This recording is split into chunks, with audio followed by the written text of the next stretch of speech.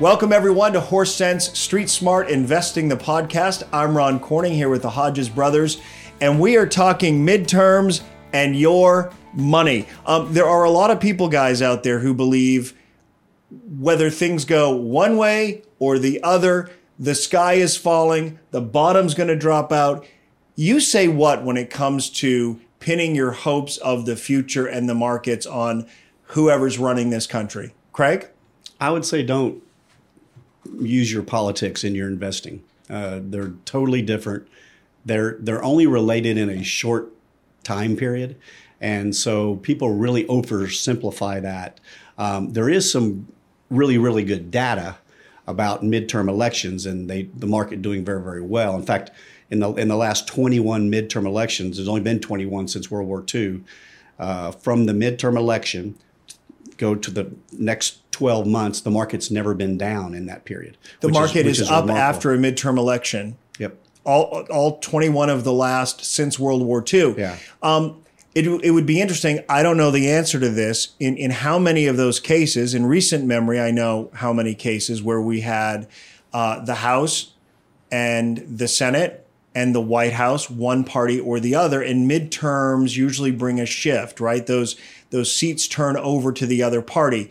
That, Clark, in essence, some would say creates a checks and balance. Others would say it creates gridlock. Is that what the market's reacting to? The fact that we sort of stabilize and nothing extreme happens one way or the other? You've heard the term gridlock is good when it comes to investing. And after Labor Day and then after September, if you see the market go up in October, the market may have figured out who they think is going to win, and that could be a possibility.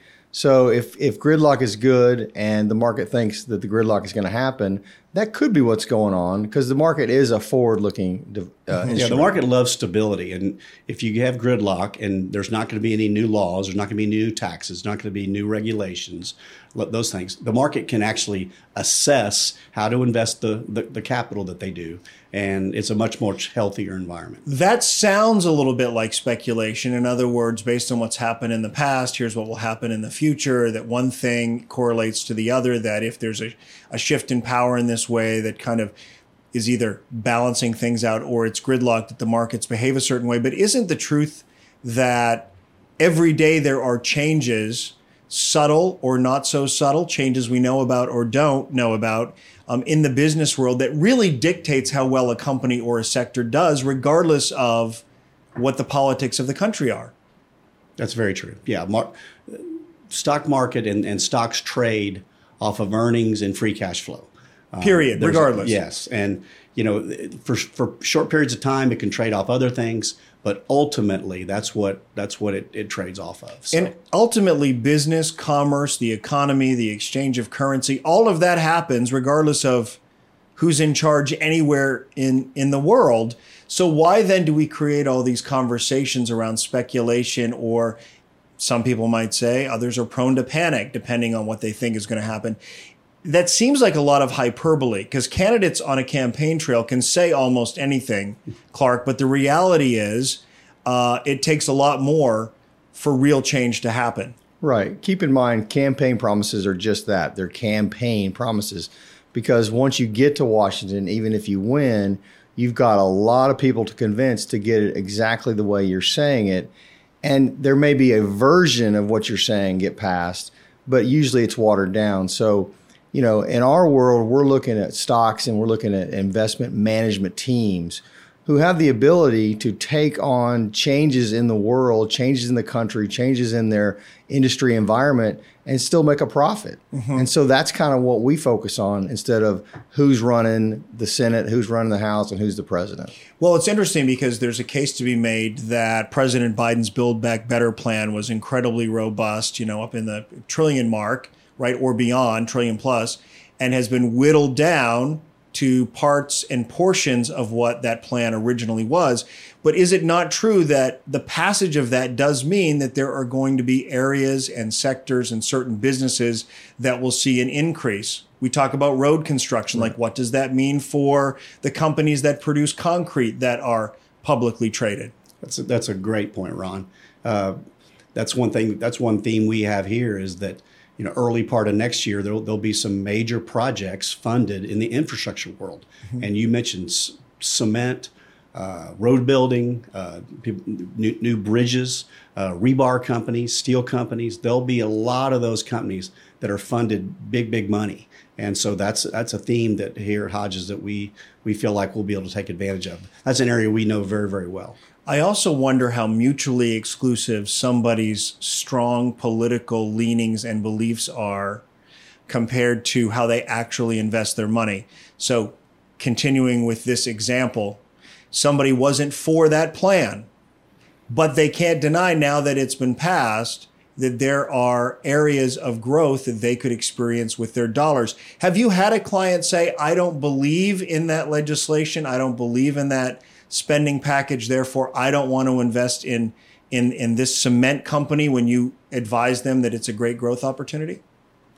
I've never had that situation arise where they're talking politics before the investment like that. So you rarely get to that level with individuals that say, hey, because of this bill passing, I don't want to own cement company XYZ. Because once again, it's all about the profits. And I think at some point they choose the profits over their political leaning. Well, there are people who I know are environmentalists, and they're not going to want to invest in companies that aren't environmentally friendly by their measure. Even if you say to them, but wait, there's a great opportunity here. We've seen a great return for our clients, and we still like that company, or we still like that stock. Have you experienced that at all, Craig, in your many years of advising people? And it's a slippery slope, but the whole ESG investing has turned out to be a real disaster. The people that were raising big money to invest in those type of companies, they've done extremely poor. And, there's a lot of debate what's going to happen there. So, you really, that's just another example of trying to keep your politics out of your investments. And really, we all just want to make money, right? That's what, and we want to do it in a good, way. And if a company has a bad business that's not good for society, ultimately that stock will be discounted in that regard. So we're sort of saying two things. Some people do have a real moral objection to certain businesses, certain industry, and therefore they don't want to be invested. And generally speaking, other people sort of will vote their politics, but not necessarily be that discerning when it comes to where their money goes in their retirement account. And I would say a moral objection is a little bit different than a political leaning. So you do see more moral objections to owning a certain company. Interesting. And people voice that, or do they just say, I'm not interested in that, and they don't explain why? Well, they'll voice it. They'll definitely voice it. And there's organizations that only invest morally. So yeah, it's definitely a bigger thing. And I would separate the two, moral versus political leaning. You may not, but I think that's a difference. Does it surprise you, the data you just gave me, Craig, that 21 midterm elections since World War II, the year after that midterm, the market only goes up, that still we have these conversations? Is that just because, much like Washington likes gridlock, the American people just like to have something to talk about that's divisive? Yeah, I think politics has become a political, basically a sporting event, and everybody has their team, and your team can do no wrong. On both sides, basically. I've seen some of my clients over the years say, I don't want to invest in fossil fuels, or I don't want to invest in alcohol stocks, or, gambling. And you've seen, a lot of those. And those are choices that I totally respect, and we can absolutely work around those. But, what we're trying to do here is find great companies that are going to have above average results that will make, like I mentioned, earnings and free cash flow. Right. And if you find those companies and the businesses are good, and not just good for the investment, but also good for society long term, I think you're ahead of the game. Well, isn't that where you all come in, though, when things do get heated and things are divisive and legislation is being passed?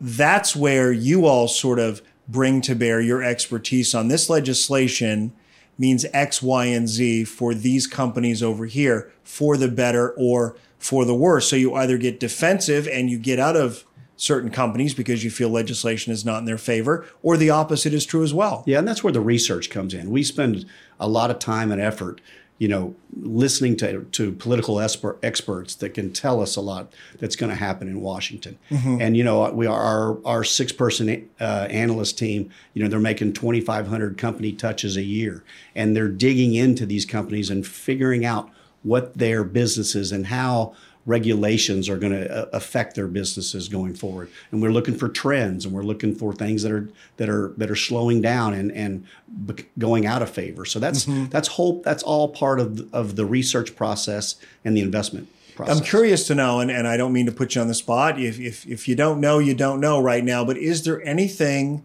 that's sort of being talked about in your world as it relates to where legislation or policy may go in the future that you're sort of sitting back and waiting and watching, saying, if it goes this way, it's good for these companies. If it goes this way, it's not good for these companies. Clark, anything come to mind? No, nothing comes to mind specifically, but I'll tell you, the infrastructure bill has been a topic in the market for years. It's not just now. And we've always told people, well, this cement company will do well if they pass an infrastructure bill. And for whatever reason, the last 10, 12 years, it's been on people's minds, but it's never happened. You always hear about the aging airports and the bridges and all that. But the infrastructure bill itself was the promise to maybe buy into some of those industries.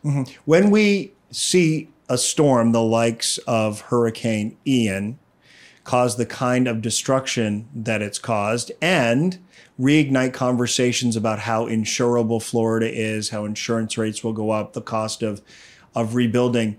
I'm wondering, in all of that, a big news event that everybody's following and everybody's curious about, we all know someone who knows someone who's been affected by it. How does that impact how you manage money? Are you, for example, looking to certain insurance companies and saying they're going to get hit hard by this? This could be bad for their bottom line moving forward. Yeah, there's always factors, and every storm's different. But a lot of times, if the storm is worse than expected, those insurance companies take it on the chin, and what that means is they're going to have to raise their rates to everyone. So eventually, it works out. But I can remember over the years, there's been, home improvement stores like Home Depot have really fared well during storms like that, or roofing companies like Elcor that we invested in probably 20 years ago, where every big storm you'd see, that stock would go up, and you could almost time it. It's a little harder. I know that in the Florida storm, there was one home builder that was pretty prevalent out there that's going to be affected, I believe.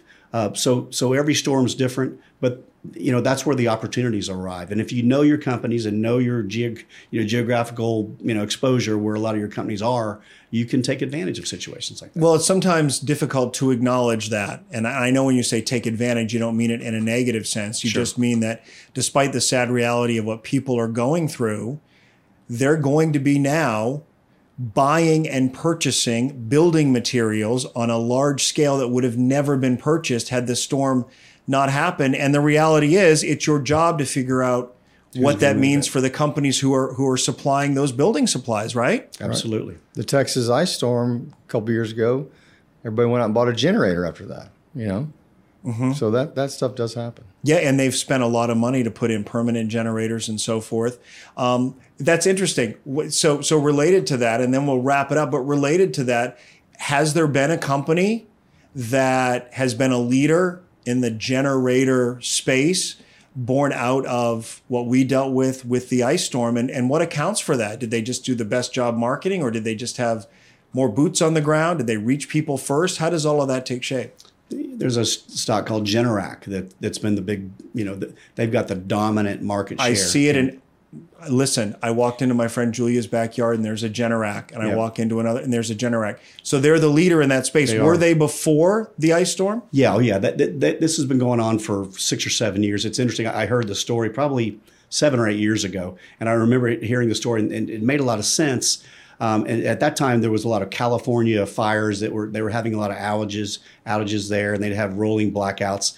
And our analysts noticed that there was A lot of them were buying generators. Well, that's just continued and continued. And like 3 years ago, that ended up being an incredibly hot stock that went way, way above where it should be. It's now pulled back to a point where I think it's a great buy again. Well, we'll leave it there with a stock tip from Craig Hodges related to Generac. All right. Thank you both very much. Always appreciate it as we talk about the midterms and your money and how politics plays a part or not. I'm Ron Corning. Thank you for joining us for Horse Sense Street Smart Investing, the podcast. We'll see you next time.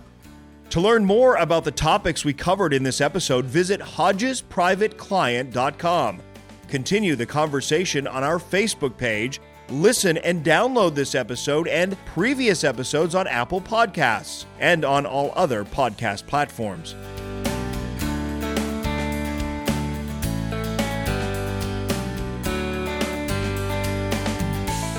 Hodges Capital Management Incorporated, HCM, is an investment advisory firm registered with the Securities and Exchange Commission, SEC.